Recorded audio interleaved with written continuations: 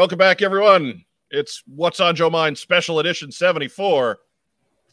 It's with me here in the top row, the former head of marketing for the G.I. Joe brand.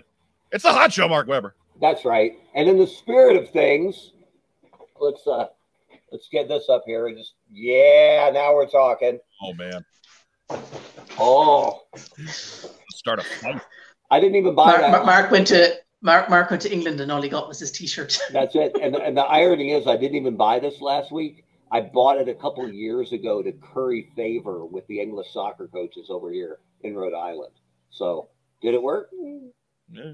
Probably not, but whatever. It didn't hurt. Right? I'm in a UK state of mind. Yay. And as you see, our special guests today in the bottom row, co-authors of Total Retaliation and Total Hacks, and of course, most recently, Total Action Force.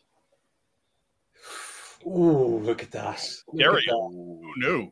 Stereo. It's good for fanning when it's hot. Like, yeah. It's noted photographer Brian Hickey and noted wordsmith, pretty Patty Lennon, who we just got his camera working again. So that's why he's pretty Patty Lennon. Mm-hmm. But gentlemen, how are you? We're doing good. Thank you guys for getting us back. It's great to be here. Hey, I'm glad we could accommodate you. We pre-show, we went through all the hoops that we're jumping through and all the hoops that you're jumping through. I don't want to bore the general public with it, but I'm glad we're able to get together and sit down and have this powwow here because we got to get your book over the top, man. Oh, yes, indeed. Mm-hmm. For sure. So as it stands right now, I'm gonna get an absolute on the moment. There we go. We need to look this up myself. I should be checking it more often. And I'm gonna read in dollars because that's what my browser gives me. Because here in the States, we use that inferior currency. Mm-hmm. But currently, as it stands, we're recording this on Saturday the 23rd. And we are at $29,838, which is about $8,000 short of the goal. So, brilliant. Yeah, excellent start. Over 3/4 of the way there, which is a much better situation than you were in for Volume 1. Yes. Mm-hmm. Yeah. Because that was a little bit of a sweat. Oh, yeah. But hopefully it all worked out for you because... That's right. Yes. Mm-hmm. Yeah. I don't even have a coffee table. I have a coffee table book. Right? That just means they get instantly upgraded to the bookshelf. That's legitimate. That's reference material. So, we'll give the easy question first. This Volume 1 covers the beginning of Action Force at Palitoy as far in the 3 3/4 scale. Gives a little bit of background on what it was in the 60s, and takes us through 1985, the Red Shadows years, if you will. So, what's next? What happened after this that is going to get covered in Volume 2? How is Volume 2 going to be different than Volume 1? So there's 2 Action Force toy lines, to put it bluntly. There is Palitoy Action Force, which obviously, as you said, we covered in Volume 1. But there's also Hasbro Action Force. So when Hasbro wanted to start bringing over the Real American Hero product to the UK and Ireland, they bought the rights to the Action Force name from Kenner. I think we got the date, wasn't it? Was it September 1986? That's it. They bought the rights to the name directly from Kenner, and they released essentially the figures you guys got in 1986, 1985 were released in the UK and Ireland as Action Force in 1987. So we tended to get things a year or two later after you guys, when Hasbro was done with the molds or the Tula and so on. So what we're going to talk about is Action Force International Heroes, as it was usually called here in the UK and Ireland. So it's the characters you guys know. It's Flint, it's Barbecue, it's Dusty, it's Lady J, but they're no longer Americans. They're all a multi-ethnic, multi-racial, multilingual group, culled from across Europe, North Africa, and other countries. So some of the characters had their names changed. For example, Dashiell Fairborn is now David Fairborn, which is an improvement.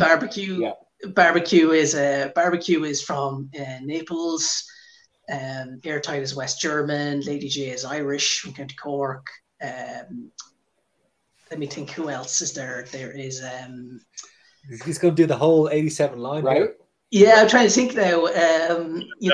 Quick Kick is no longer from New York. He's now actually just from Hong Kong, and so on. So they internationalized the characters for the market over here. And in tandem with that, when they were launching those characters again, there was a Marvel UK comic created to support that line. So you had what was called Action Force Weekly, which ran for approximately a year. And then after that, you had Action Force Monthly, which was published in the States by Marvel US as European missions. So you had about 2 years of comics made by creators from the UK to support the International Heroes toy line. So it's slightly different, and again, it focuses on different characters than Hama was writing at the time. They prioritized, as I said, Flint and Lady J are the main characters, for want of a better word. And that's kind of what we want to talk about. Is for 3 years it was just called Action Force International Heroes. So that's 1987, 89, 88, 89. And then in 1990, it was renamed as G.I. Joe, The Action Force. And then afterwards, it was just G.I. Joe. So we want to focus on those years where it was called Action Force, and talk a little bit about the products that came out over here, the comic, obviously, and allow Brian to use vintage 3 3/4 Real American Hero figures and do some diorama shots, which is something Brian's been wanting to do for some time. So yeah, I mean it's picking up the Action Force story. So as Paddy's right, he says there is 2 versions of Action Force, because the continuity from the mythos behind each is totally different. But that IP transferred or was assigned from Kenner Parker Toy to Hasbro, and if you think about it, Hasbro had a great introduction into the UK with their via Palitoy. So Palitoy were bringing in 1985. They were bringing in Hasbro product anyway, because the Palitoy design department had been shut down. So that was a really successful market trial, for want of a better term. Not that it was intentionally a market trial, but it had worked really, really well, and it made sense for Hasbro to continue with its product release, so to continue that IP, to take ownership of Action Force and keep releasing product underneath that brand, because it was very well established in Britain and in Ireland. So basically it's we can call it Action Force now with elbows. And knees. Action Force this time, the carded figures have elbows, because obviously the vehicle drivers and Palitoy were repainted G.I. Joe product as well. I couldn't help it. That's a joke that I have used for several years now with our mutual friend David Tree. That never gets old. No, it really doesn't. And it's not like, obviously I don't hold any obviously I hold the Palitoy stuff in high regard, but man, just to see the look on his face when I say stuff like that. Beautiful. Oh, beautiful. It's the asshole's delight is what it is. I like that they brought Barbecue over, Gabriel Kelly, and decided to make him Italian, right? Like, couldn't you just make him Grimbaldi? Couldn't you just made him Irish and been good? Pretty much, right? He's what's his name? Grimbaldi is his surname. I can't remember his first name. So completely different. And it's very haphazard as well, because Dusty keeps his name, obviously Tatter, but he changes his birthplace. So they're very inconsistent about what they changed and where they changed it. So a lot of them. So some characters do keep their American heritage, but actually change their state of birth. So the Duke was released twice over here. So he was released, Palatoy released him in 1985, and he was from Massachusetts. And when he was released by Hasbro, Tiger Force Duke was released in Hasbro, he was from Missouri. So they just randomly just changed things for no reason. I actually noticed as well when I was going through the file cards, last week, they actually Outback and Tiger Force Outback have the same name but different places of birth. The man of mystery. So he's Scottish for his regular colors release at a slightly different name. I think he's Alexander Selkirk over here, and then when they released him in Tiger Force, which is only a year later than his standard white T-shirt release, they changed him to be an American and changed his beard to white, right? And changed his beard to white and changed his place of birth to America. So it's just, again, it just seems to be very, very inconsistent. But the funny thing is, they kept Tiger Force Blizzard and Psych Out kept the same places of birth. So they changed them for Outback, but not for the other guys. So it's very, very strange. It seems like they brought over Sean O'Callahan and went, let's make him Egyptian. Isn't there a simpler solution here, boys? I mean, come on. Right. You'd think Gabriel Kelly would just be a layup for them. Yeah, come on now. Yeah. Fine. What do I know? Right.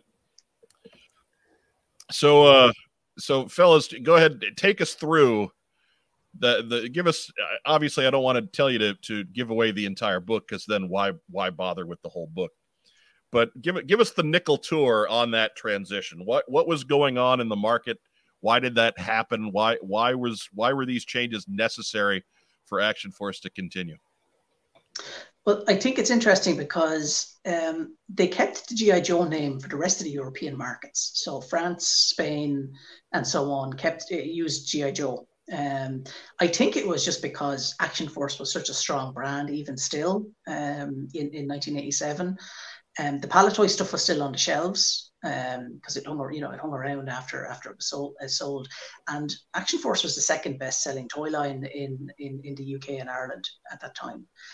So I think Hasbro probably saw the point of, well, there's no, if we can get the name for cheap, why wouldn't we just buy it and keep that strong brand name for a few more years? Seems to have been the thinking behind it. There's an existing brand there. These toys are familiar to people already. Although some of the Cobra vehicles, for example, were released by Palatoy as well, and then subsequently released by Hasbro. So things like the Moccasin and the Stinger Jeep were released both by Palatoy and Hasbro a couple of years apart. So people were familiar with those vehicles. They were familiar with that name, and I think that's probably why they just went ahead and decided to buy the name from Kenner. And if you think as well, in terms to give you an indication of how prominent it was as a brand, Battle Action Force were running the Action Force stories. And remember, it was all Hasbro products on the shelves, with Palatoy, kind of the Palatoy Action Force branding, but it was Hasbro product. That comic was selling around 80,000 copies a week. 80,000 copies a week is what that comic was selling. So like Action Force and that ran with Action Force up till, was it November 1986? Mm-hmm. So it was it was very much in the forefront of kind of people's or the kids' mindsets. Actually, as Paddy said, it was the second biggest selling toy. Like, it was huge. So it totally made sense for Hasbro to retain that, to try and start over with a brand new product line, brand new brand. There's no doubt they still would have had a really successful product, but they would have had to work a bit harder in the marketplace, being able to piggyback on that Action Force, what we call it, the brand equity. The brand equity, Paddy, that's what it is. Yes. It made a huge difference, and that certainly made it easier to get all that new product in there. So that's the business side of the transition. Take us into the book side of the transition. What's the big difference for you guys setting up volume 2 as opposed to volume 1 here? Yeah. The main difference is obviously that there was none of the design was done here. We don't have designers to interview because it's repackaged Hasbro US product. So you don't have your Bob Breckens sitting around to be interviewed for this side of things. Mainly the big difference is here, of course, and something we want to focus on in the book is that the vehicles were reproduced over here in Ireland for the European market, and that's something we really want to explore in this. We're reaching out to trying to get interviews with people who worked in the Hasbro Ireland operation, because the tooling would have been lent from Hasbro US. After Hasbro US were finished it, they were sending that tooling all around the world for to be reproduced in local markets. So items like the Hydrofoil and the Havoc and the tactical battle platform, the Stinger Jeep, they were all manufactured here in Ireland, and that's something we want to bring out, because even though it's not as radically different as, say, the Palitoy Action Force sometimes was, where you got an entirely different color of a HISS tank and so on. You actually did get a lot of slight variations in the product. I think we were looking at the other day at the differences between the G.I. Joe Devilfish and the Action Force Devilfish, and it's actually quite noticeable, the color difference. The Irish made version is much brighter. Like it's almost fluorescent orange as opposed to kind of more reddish version that the US have. And there was quite a lot of those little, not often that massively different, but there are a lot of differences in the colors, particularly for the G.I. Joe vehicles. The Whale, for example, is very different in terms of its color scheme, and I believe the Havoc is as well. So there is all these little moderately differences in the product. Just because, again, it was produced for this market, and they didn't always use the same Pantone color. Yeah, well, it's the days before the Pantone grid, wasn't it? I mean, was that a thing then?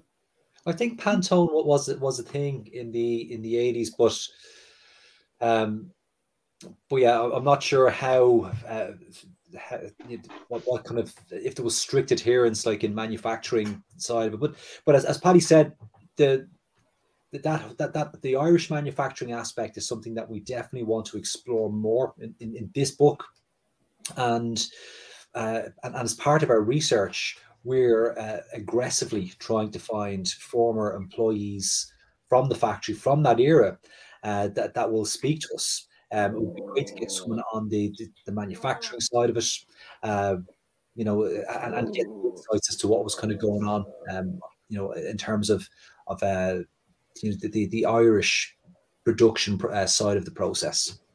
Using a PMS color is not sacred, right? It doesn't always help. The Rattler we did as a San Diego Comic-Con exclusive was supposed to be a deep crimson and had the right PMS color scent, and we still got back this fuchsia pink thing, and we saw it. We went, wow, that's really not what we wanted. Let's call them right away. And they said, yeah, we already did the whole run.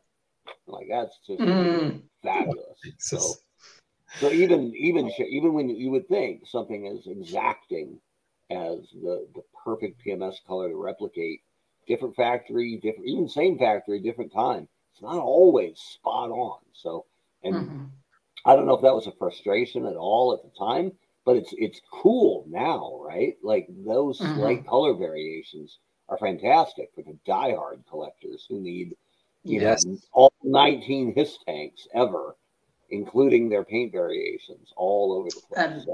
And obviously there's even stuff like packaging variations, even beyond the whole, it's Action Force now. They often change the art as well, because figures that were being released in the US that are in, driving a vehicle are not being released in UK and Ireland. So they would remove those figures and replace them with other figures. Probably the most noticeable one is Tactical Battle Platform in the US has the Skyhawk in the box art, and they removed that for the UK and Ireland release because Skyhawk was never released here. So there was no point in putting an image of a vehicle on the, landing on the tactical battle platform when that vehicle wasn't going to come out here. So they just got rid of that piece of artwork from the box art. It's never as easy as a right. Well, certainly not back then, right? Brian's grinding his teeth at me right. making that gesture, but right. yeah, but it's something that I didn't notice that until I saw a boxed American tactical battle platform, and I'm like, oh, it's different. Right. But again, it's just it's just one of those things. And of course, the tactical battle platform here is a different color. Again, it's a different shade of the same of gray as well. It's like noticeably different. But yeah, it's just these little things. So it's not as again wildly different as the Palatoy stuff sometimes could be. But it is kind of interesting, I think, to us diehard collectors to know that this stuff was just a little bit off from what we're used to, or what you may have been used to. Well, some of the things, and this is going to be covered in the book, but some of the things some of the differences are a little bit more obvious as well. And this particular book will follow a similar format to the first book. So we'll talk about the toys. We're going to talk about the comics, the comic creators, and then there'll be the mythology, like the file cards, effectively, because they're the three things that make up or define what Action Force is. Action Force International Heroes is. But coming to that thing about the differences there, everyone knows Silent Interlude, that kind of famous story, and that was reprinted in the Action Force comics. So the Action Force comics had brand new material that was created by the Marvel UK team, and then it had a backup strip which was a reprint from the Real American Hero comic from the States. So when they reprinted Silent Interlude, they made some changes, and one of the first things they did was they created a prologue. So that the British team created a prologue leading up to Silent Interlude, where Scarlet gets captured, and I think Snake Eyes even speaks in that prologue. That's a big change to the character. And then it runs Silent Interlude. That story runs in the next issue, and even in that story there's a change. So when Destro was looking at the chessboard and he picks up the Baroness chess piece, well, in the British version of Silent Interlude, he picks up the Storm Shadow chess piece. And that's because it ties into a bigger arc that the British writers were working on, which was going to be developed further in the comics line. And then they created an epilogue as well as part of that. So Silent Interlude in over here got a prologue and an epilogue that's not part of the United States continuity, and even a change to the artwork as well. So that's a fairly significant change. So you guys, obviously, you grew up with the Action Force, the Action Force Weekly comic. What's just as fans now, what's the biggest change for you now that you're more familiar with the American lexicon of things and versus what you grew up with? What's the one that gives you a little bit of whiplash when you? The fact that Quick Kick in International Heroes is a team martial artist and not Snake Eyes is the big thing that I noticed. So Quick Kick takes the place that Snake Eyes probably would take in the American continuity, and he's much more of a major character. He gets a handful of panels maybe in A Real American Hero. He has a couple of stories that he's in, and one of those being the one where he dies. Mm-hmm. And he's sometimes seen in the pitch, and there's that issue that has them in training in the pitch with him bashing the Cobra dummies in the face with his nunchucks. But in Action Force Weekly, he has a couple of major story arcs. He has and he's used as a tie-in as well. So as well as printing Larry Hama's run as a backup strip, Marvel UK would put in similar strips as backups into the Action Force and Transformers UK comics. And for Action Force, one of the backup strips was the 1970s run of Shang-Chi. the Doug Moenecke, Paul Gulansky run on Shang-Chi, the one that introduced Razor Fist and characters like that. To justify having Shang-Chi as the backup strip, they had a one-page preview prologue where Quick Kick introduces Shang-Chi and indicates that they have been, friends for a long time and, competing martial artists in tournaments and so on and things like that. And that prologue page actually was some of Grant Morrison's first ever comics work. Yeah. Wow. As a writer. So it's just one of those things where you're like, okay, so in Marvel UK, Quick Kick and Shang-Chi are friends. They get on. They're colleagues, if you will. Yeah. I mean, So it's strange, isn't it? Yeah. I would kind of agree with Paddy on that. I mean, that's one of those big significant changes. Snake Eyes doesn't really. I mean, it's not that he doesn't get a look in, because he is an important character in the International Heroes continuity for sure. But Quick Kick is kind of a bigger deal, 100%. And Palatoy Snake Eyes nearly didn't exist, But for me, one of the big things that I'm noticing is how less of a role Cobra Commander plays in the British continuity. He's, he does exist. He does make an appearance, but he gets very little page time. He's like, he's a bad guy somewhere on the other side of the world. He's not really involved with what's happening on the European scene. That's all Destro. He's the guy in charge of everything. He's the main bad guy. The main antagonist to Action Force is Destro. And even though like that relationship of like Mars and Cobra, that's still, that's preserved in the British continuity. So Mars is its own thing, and Destro is the arms dealer. He's the guy in a mask. But he's much more influential in terms of Cobra operations. Like, he really is in charge, and he's the main bad guy. And they would be the two of the biggest, real noticeable differences between the British comics and the American comics. Yeah, I got a hold of some of the issues of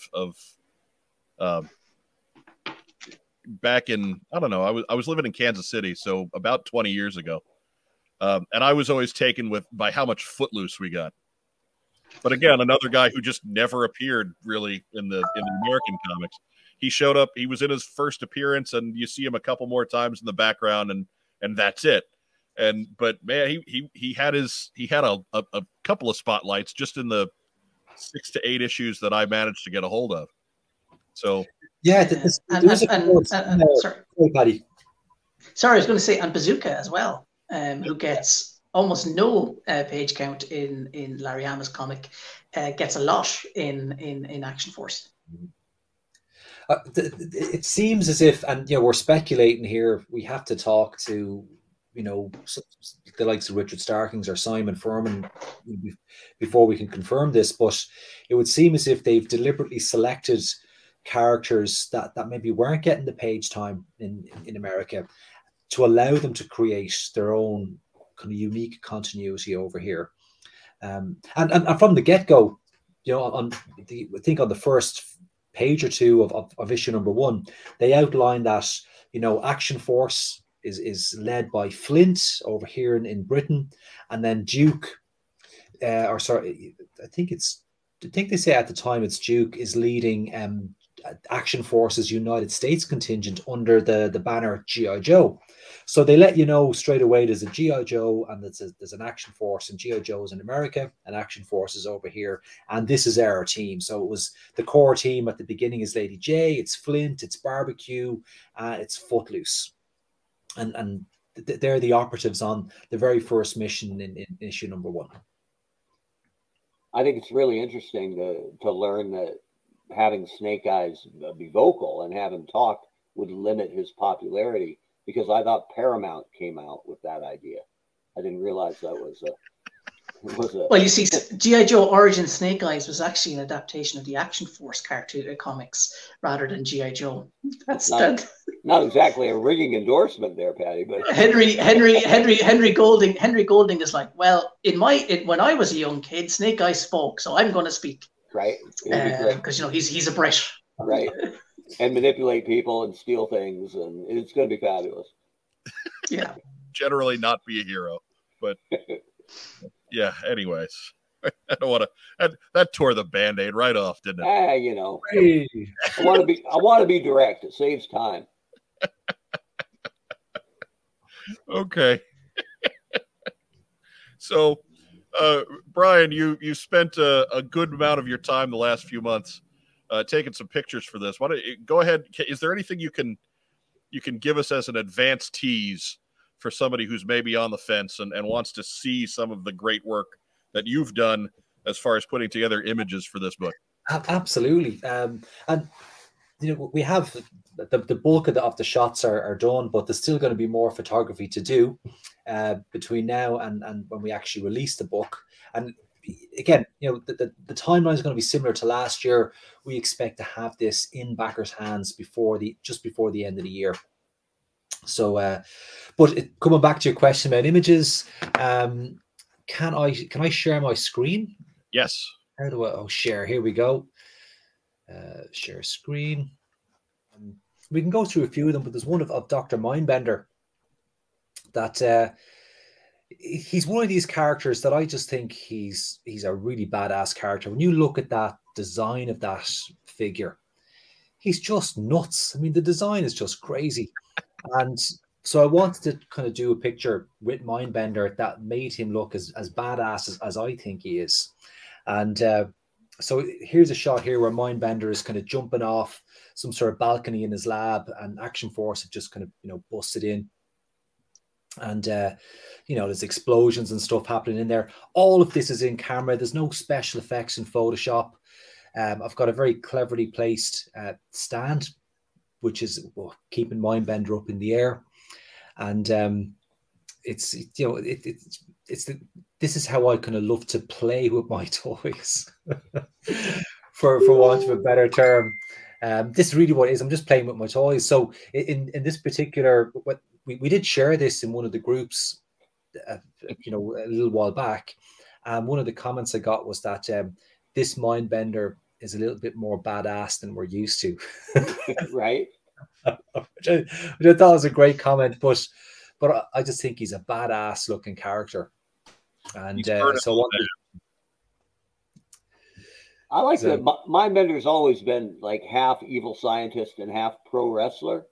So I like that he's finally coming off the top rope, right? Dropping that elbow on somebody down there. Exactly. There's another shot in there as well with the Moray and a couple of Cobra vehicles. And this is hang on. There's Televiper. I just think the Televiper is a brilliant, again, a brilliantly designed figure. I think he looks great, and how he's illustrated in the comics, he looks really, really great. So I wanted to kind of get something kind of like a moody type of shot with the Televiper. He's working on some gear, and get the lighting right so it's like he's inside a Cobra base or something. So that's a great figure to work with, and looking forward to doing a few more shots with that particular character. And there's the Moray with the Night Attack Jeep, or the Stinger, the Cobra Stinger. That's Paddy's Moray there. Was it tough for you to find a Stinger that had 4 full missiles? Mine are crumbling like dust.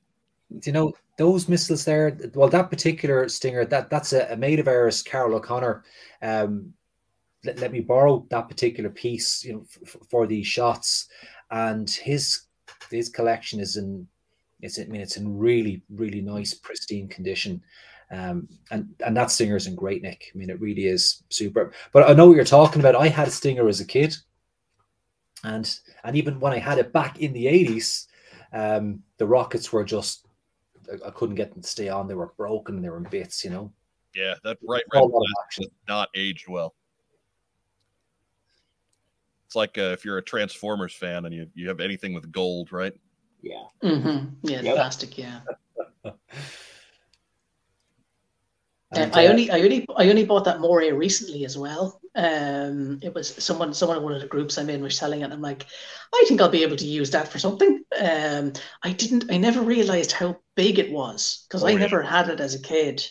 One of my neighbors had it, I think, and getting it again, seeing it again, I'm like, oh my God, this thing is huge. A beast.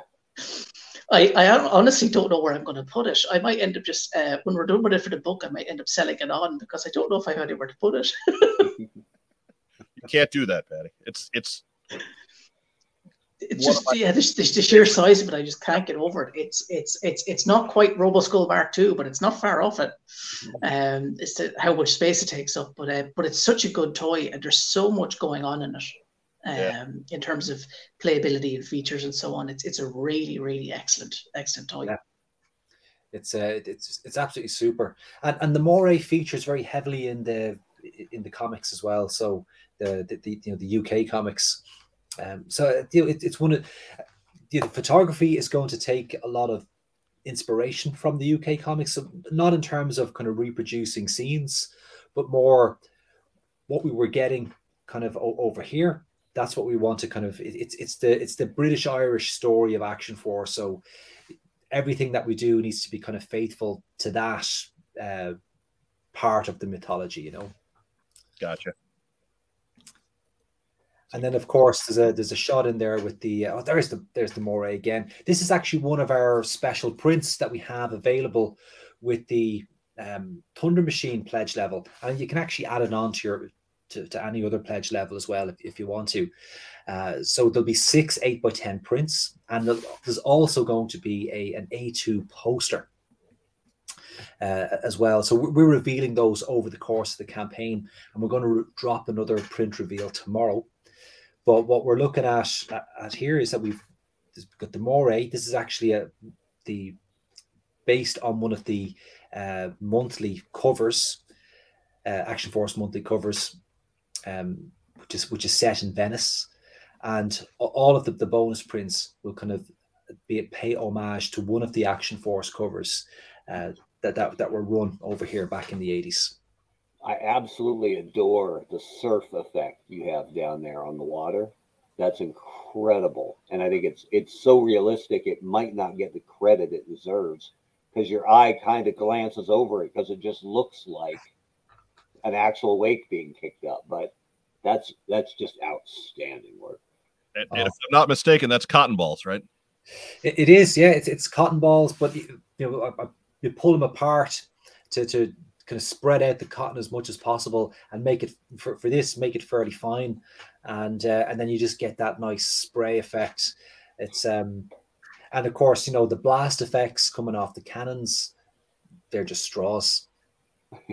See, I was paying attention when you guys did that panel at Roll Call all those years ago. I was paying attention.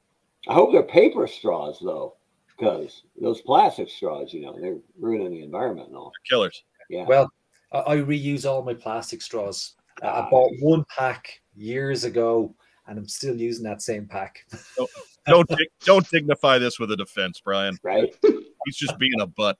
So wait, if anybody uses a nicely orange or yellow colored straw for actual drinking in the Hickey household, are they in huge trouble, I imagine?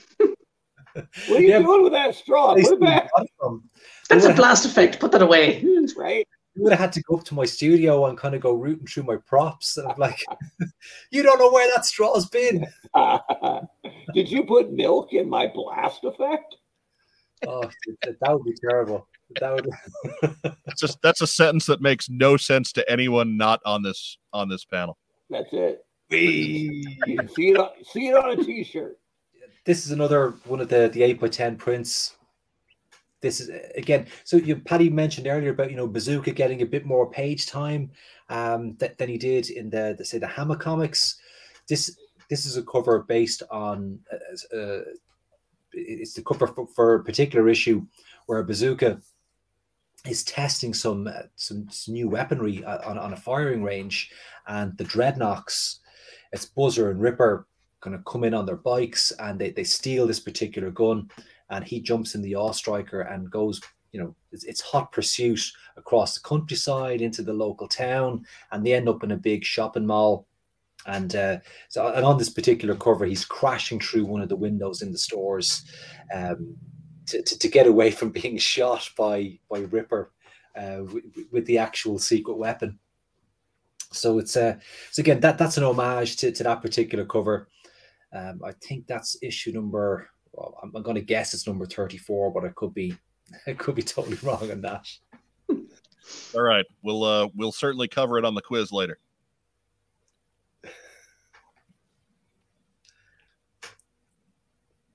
And obviously, this is the homage to issue number 1, the very first Action Force cover for Marvel UK that was illustrated by Jeff Senior. And really, it highlights your 3 main characters. You've got Lady J, Flint, and Footloose, and they're the core team in those early issues for sure. And this will highlight how little I know. Did Lady J use a crossbow regularly in the UK comic? She's shown using it. Yeah, she is actually shown using bows and arrows quite often. Okay.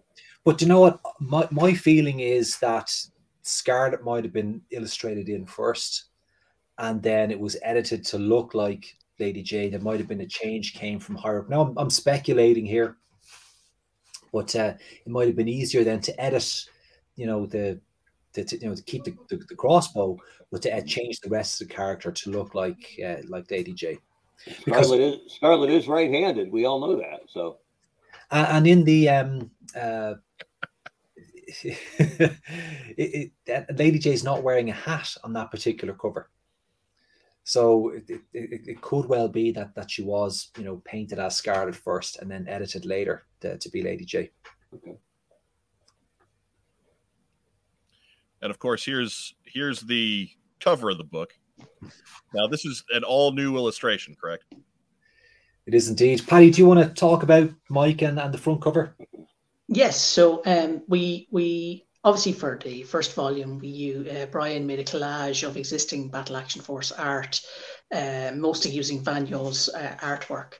When we were planning this book, I suggested that we try get a commissioned cover because we didn't think we'd have the art assets. We wanted to do something that paid homage to the cover for Volume 1.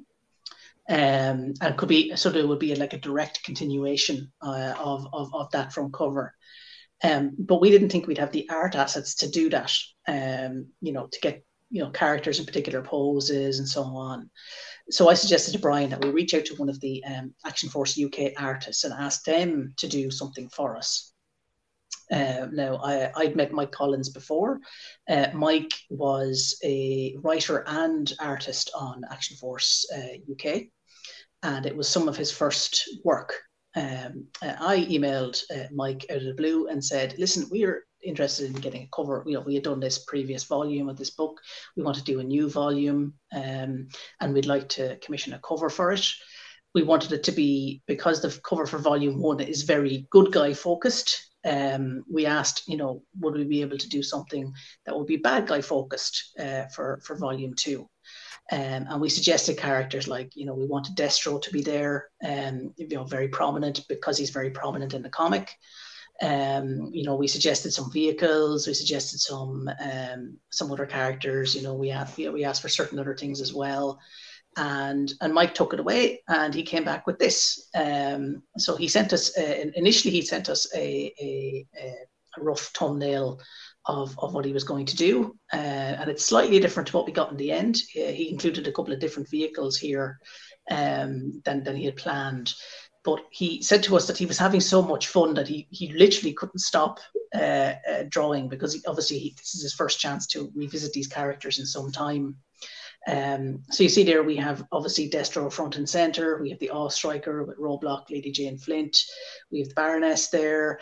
He also threw in a couple of, I guess you'd call them Easter eggs. He said, well, some of these vehicles, they're not from the era of the comics that you're dealing with, but I wanted to draw them. So if you look very, very closely, you see the Cobra Liquidator, the water firing jet in there. I believe that the Dreadnought cycle that was released as part of Pursuit of Cobra is in there as well. And my personal favorite, he drew the Tiger Rat as well. I initially looked at it and thought it was a Rattler, and we showed the cover to Chris McLeod, and Chris is like, that's the Tiger Rat, right? And I looked, zoomed in really, really closely. I'm like, oh, it is. It's got the stripes and it's got the mouth and everything. So I'm very, very happy with that. I'm a big Tiger Force aficionado. For him to throw in a Tiger Force vehicle as well is something I'm very happy with. But yeah, I love the cover. I think it's a beautiful piece of art.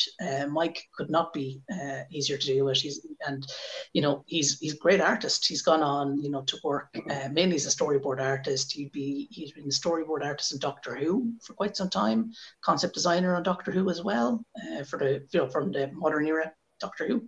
Mm-hmm. And he's a concept artist and storyboard artist for The Witcher on Netflix as well. So he's he moved on from comics to doing storyboarding and concept art in a big way. So to have someone of his caliber work on a book for us is great. Yes. We're hoping if we hit one of our stretch goals for €45,000, we'll be able to commission some more art from him and the other surviving Action Force UK artists. The good thing about Action Force UK, Marvel UK's Action Force, is that the creators were all very young when they were working on it. So they're all still alive and still kicking, and most of them are still working in the industry. So that means we're able to get a lot more interviews with the comics creators this time around. Whereas with the Palitoy Battle Action Force era, most of those guys were veterans before they started working on Action Force and were at the end of their careers and so on. Whereas with the Marvel stuff, they were all guys at the start of their careers who went on to become, bigger names. As I said to you before, you had Grant Morrison writing it, as one of his first published works. I know I saw Brian Hitch talk about Action Force the other day on Twitter, and he mentioned that it was his second ever job. Wow. Was inking Action Force over Mike Collins's pencils. He was the inker. There's a story arc. That prologue page you were talking about. There's that. And he also put up, I think it was a page for the story Destro Down and Out. He mentioned that was his second job, and that was inking Mike Collins's pencils for that storyline. So, and obviously Brian Hitch went on to, draw the Ultimates and draw Fantastic Four and draw Justice League and all those big name characters. He went on to Brian Hitch. He went on to be Brian Hitch, yeah. Which is something. And obviously Grant Morrison went on to become Grant Morrison. And so it's been great because, the era of comics that a lot of these guys moved on to US comics in the 90s and early 2000s. And that's kind of my era. That was when I was getting into comics. So a lot of these artists went on to do American work that I'm very, very fond of. Personally, it's stuff I would have read, as a teenager and so on. So to be able to interview these guys and talk to these guys and hopefully commission these guys to do new Action Force work, it's something I'm really, really looking forward to doing if we get that stretch goal hit. Yes. Now, that's a really nice segue because let's take a minute to talk about the campaign itself and where it's at. As we mentioned earlier, just under $30,000, which in U.S. funds, the goal is about $38,000. So off to a great start. Why don't we talk more about the stretch goals for this project? It's a little different than it was for the previous book. Brian, go ahead. Well, one of the first stretch goals we have is to double the dioramas. So that will add 16 extra pages to the book. That'll bring it from 176 up to 192, and which is the same number of pages as Volume 1. And when we were working on Volume 1, we had so much great content that we actually cut some of the dioramas from the book. So our plan now with this one is to try and get more diorama shots in there. So the first stretch goal is called Double the Dios. The second stretch goal, which Paddy mentioned there, will be to commission brand new Action Force art from some of the creative team that worked on the UK comics. So many of the artists who have agreed to be interviewed have also agreed to do commissioned work for the book if we unlock that second stretch goal, which is at, I think as Paddy said, 45k. And then we have a third stretch goal set at 50k, which will allow us to reprint a soft cover edition of Volume 1. Because a lot of people missed out on that the first time round. It was way more popular than we thought it was going to be. And we're still getting requests from people trying to get their hands on it. And over the course of this campaign, there's been a lot of direct messages to ourselves and comments on the campaign asking for a soft cover of Volume 1. So if we hit the 50k euro, Volume 1 is going to be unlocked, the soft cover reprint, and that will then get added to the campaign as an add-on. You can add it to your existing pledge, and it'll also be added as a pledge level on its own. So if you're specifically a Palitoy fan, if that's your thing, you'll be able to get a soft cover edition of Volume 1 on its own. Excellent. That's what I mean. Folks have even asked us about that. Like, hey, what can we do to get a hold of Volume 1? Well, right. Pledge early and pledge early and pledge often. Right. Yes. Yeah, so it's something we asked permission to do it again. We'd have to pay a licensing fee again, because they never let you do anything for free these days. No. But it's something a lot of people have asked us for it. Even during the first campaign, the hardback. The hardbacks cost what they cost because of the premium nature of the product. Soft cover should come in a little bit cheaper. I think the idea is that it'll be about 65 euro for a soft cover, as opposed to 85 euro plus postage for the hardback. So it's a decent little saving there. Same content, obviously, just literally use the soft cover. We might fix some of the typos as well, because even though myself and Brian read through that first Volume 1 text multiple occasions, we still spot typos. It's killing us. You don't see them until you don't see them until it's actually printed and bound. It's like magic or something. So that will allow us again. We'll be able to reprint Volume 1 and get that into people's hands for anybody who missed it. And I hope we get there. It's one of those things. Kickstarters are very, very funny. You get loads of money the first 2 days, and you get little or nothing in the middle 20-something days, right. And then you get loads of money in the last 2 days.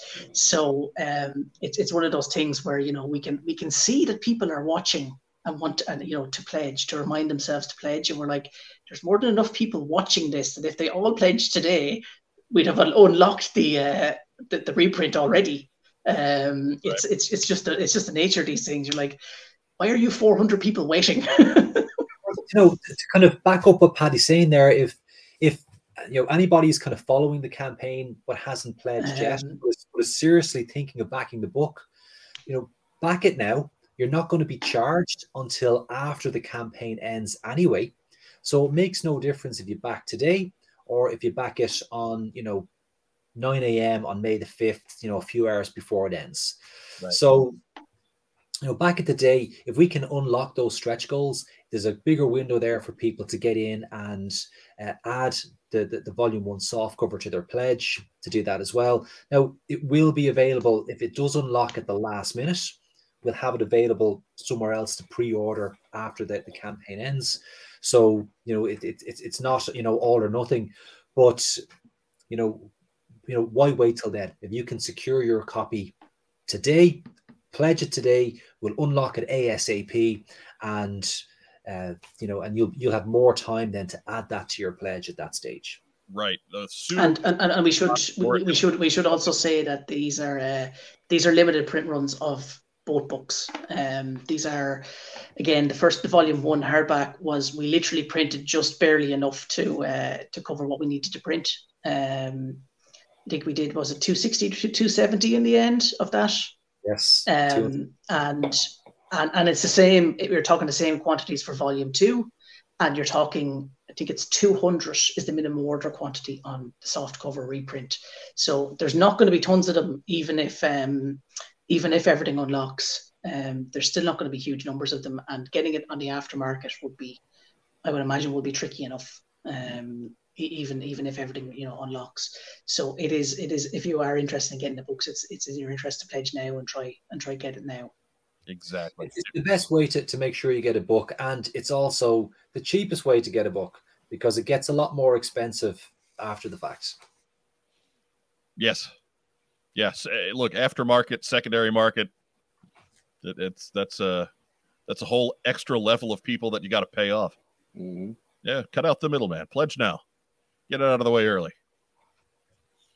So we'll bring this into the station. I know, Brian, you got to get going. You got to feed hungry kids or something. Mm-hmm.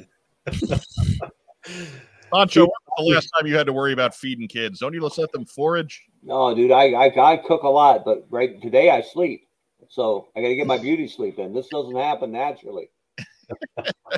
So what is Brian Hickey? What's one thing you want everybody to know to get them to pledge this book? Oh, well, do you know what? If you think that Action Force is just a repaint of G.I. Joe, you're not getting the full story there. There is that element, but there's a lot of uniqueness to the Action Force story and originality to it, and a brilliant creative team. We're assembled to bring that property to life. And I think if you want to learn more about what makes Action Force really unique and different, and it's a little bit more than just Red Shadows, you want to get your hands on this book. It's going to be a great complement to your collection. It will look fantastic. It'll be a visual feast as you read through it.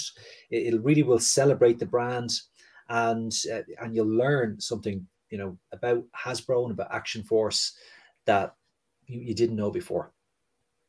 Pretty Patty Lennon, what's one thing you want people to know about this book before they order it? It's official. We went to all the trouble of getting Hasbro Publishing and Hasbro Legal to sign off on this. So again, like the first book, we harassed Hasbro until they gave up and decided to let us do this officially as I guess we're getting a license. They're giving the G.I. Joe license to anybody these days, but apparently the Action Force license as well. Action Force. So more careful about who they give Action Force licenses to. Yes. Only us. We're the only people to get an Action Force license in the last 40 odd years. So please do back it. Like I said, it is official, and we put everything we could into the first volume. Our heart and soul went into that, and we intend doing the same for volume 2. We don't, I think the quality of volume 1 speaks for itself. The battle years, the work we put in, myself, Brian and David put in, we gave it our all. We intend doing the same for volume 2. Yes. Yeah, and Mark and I will certainly vouch for that. We've been sitting here proudly displaying our volume 1s on several occasions over the course of the podcast. But it is no joke. It is for real. It is a beautiful volume. You guys should really just be commended at every level on the work that went into that and the product that you put out there. It's truly fantastic. Thanks, and I wish we had a little more time to talk about that book, but we'll have to save that for another time because, again, Brian's got starving children. Any last words? Well, do you know what? I just want to give a big thanks to everyone who's back so far. Thank you so much. And 179 of you. Thank you so much, every single one of you. And do you know what? I also want to give a big thanks, shout out of thanks to a lot of the Irish-based collectors who we've reached out to allow us to photograph items from their collections for this book. They've been very, very generous with their time, with their collections, and really supportive of what we're doing. So every single one of those guys, thank you so much. There's too many people to mention, and if I try to mention them now, I will forget someone. So I'll just make it a very general thanks now, but they will be mentioned and noted in the book when it's printed, every single one of them. And thank you guys. Really, really appreciate that. Patty, you got anything to add? Well, thank you guys for having us on a couple of times to promote these things. Always a pleasure to come onto our spiritual home of you're the reason you're the reason behind myself and Brian's love story. So it's always nice to come home to the outside of what's on Joe Mind. That's right. What's on Joe Mind? Your source for bromance for over a decade. Yep. That's what we do here. G.I. Joe and bromance. Mm-hmm. Yay! Yeah, I wonder what Joe Colton would say about that if she were here. But gentlemen, it's always a pleasure. As you know, I every time I say it, but I wish we had 3 times as long just to sit and go through everything. But it's always a pleasure to have you. Anytime you need some of our airtime, all you have to do is say the word. We love having you. We love who you are and what you do. Thank you, Mike. Thank you so much. Thanks, Mike. Thanks, Mark. Thanks to Joe as well. Really, really appreciate it.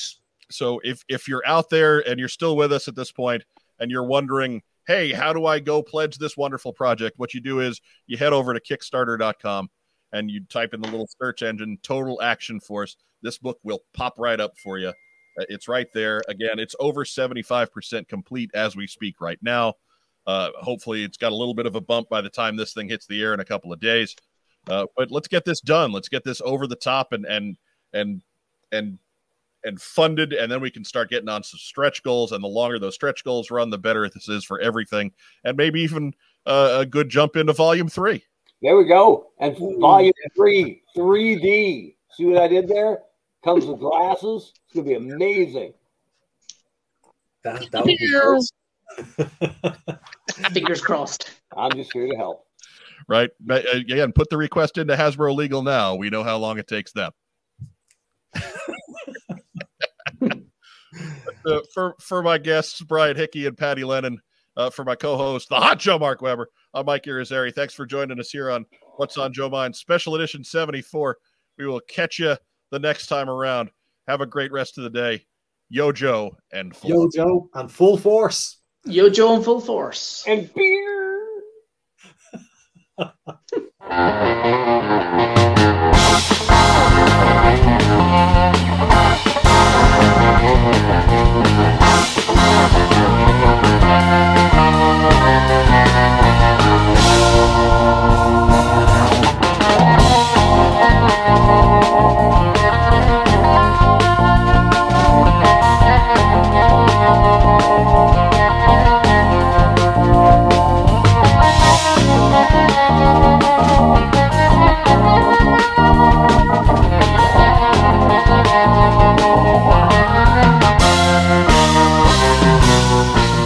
I'm getting the Facebook messages are pinging there. We want our dinner, so I'm gonna have to leg it.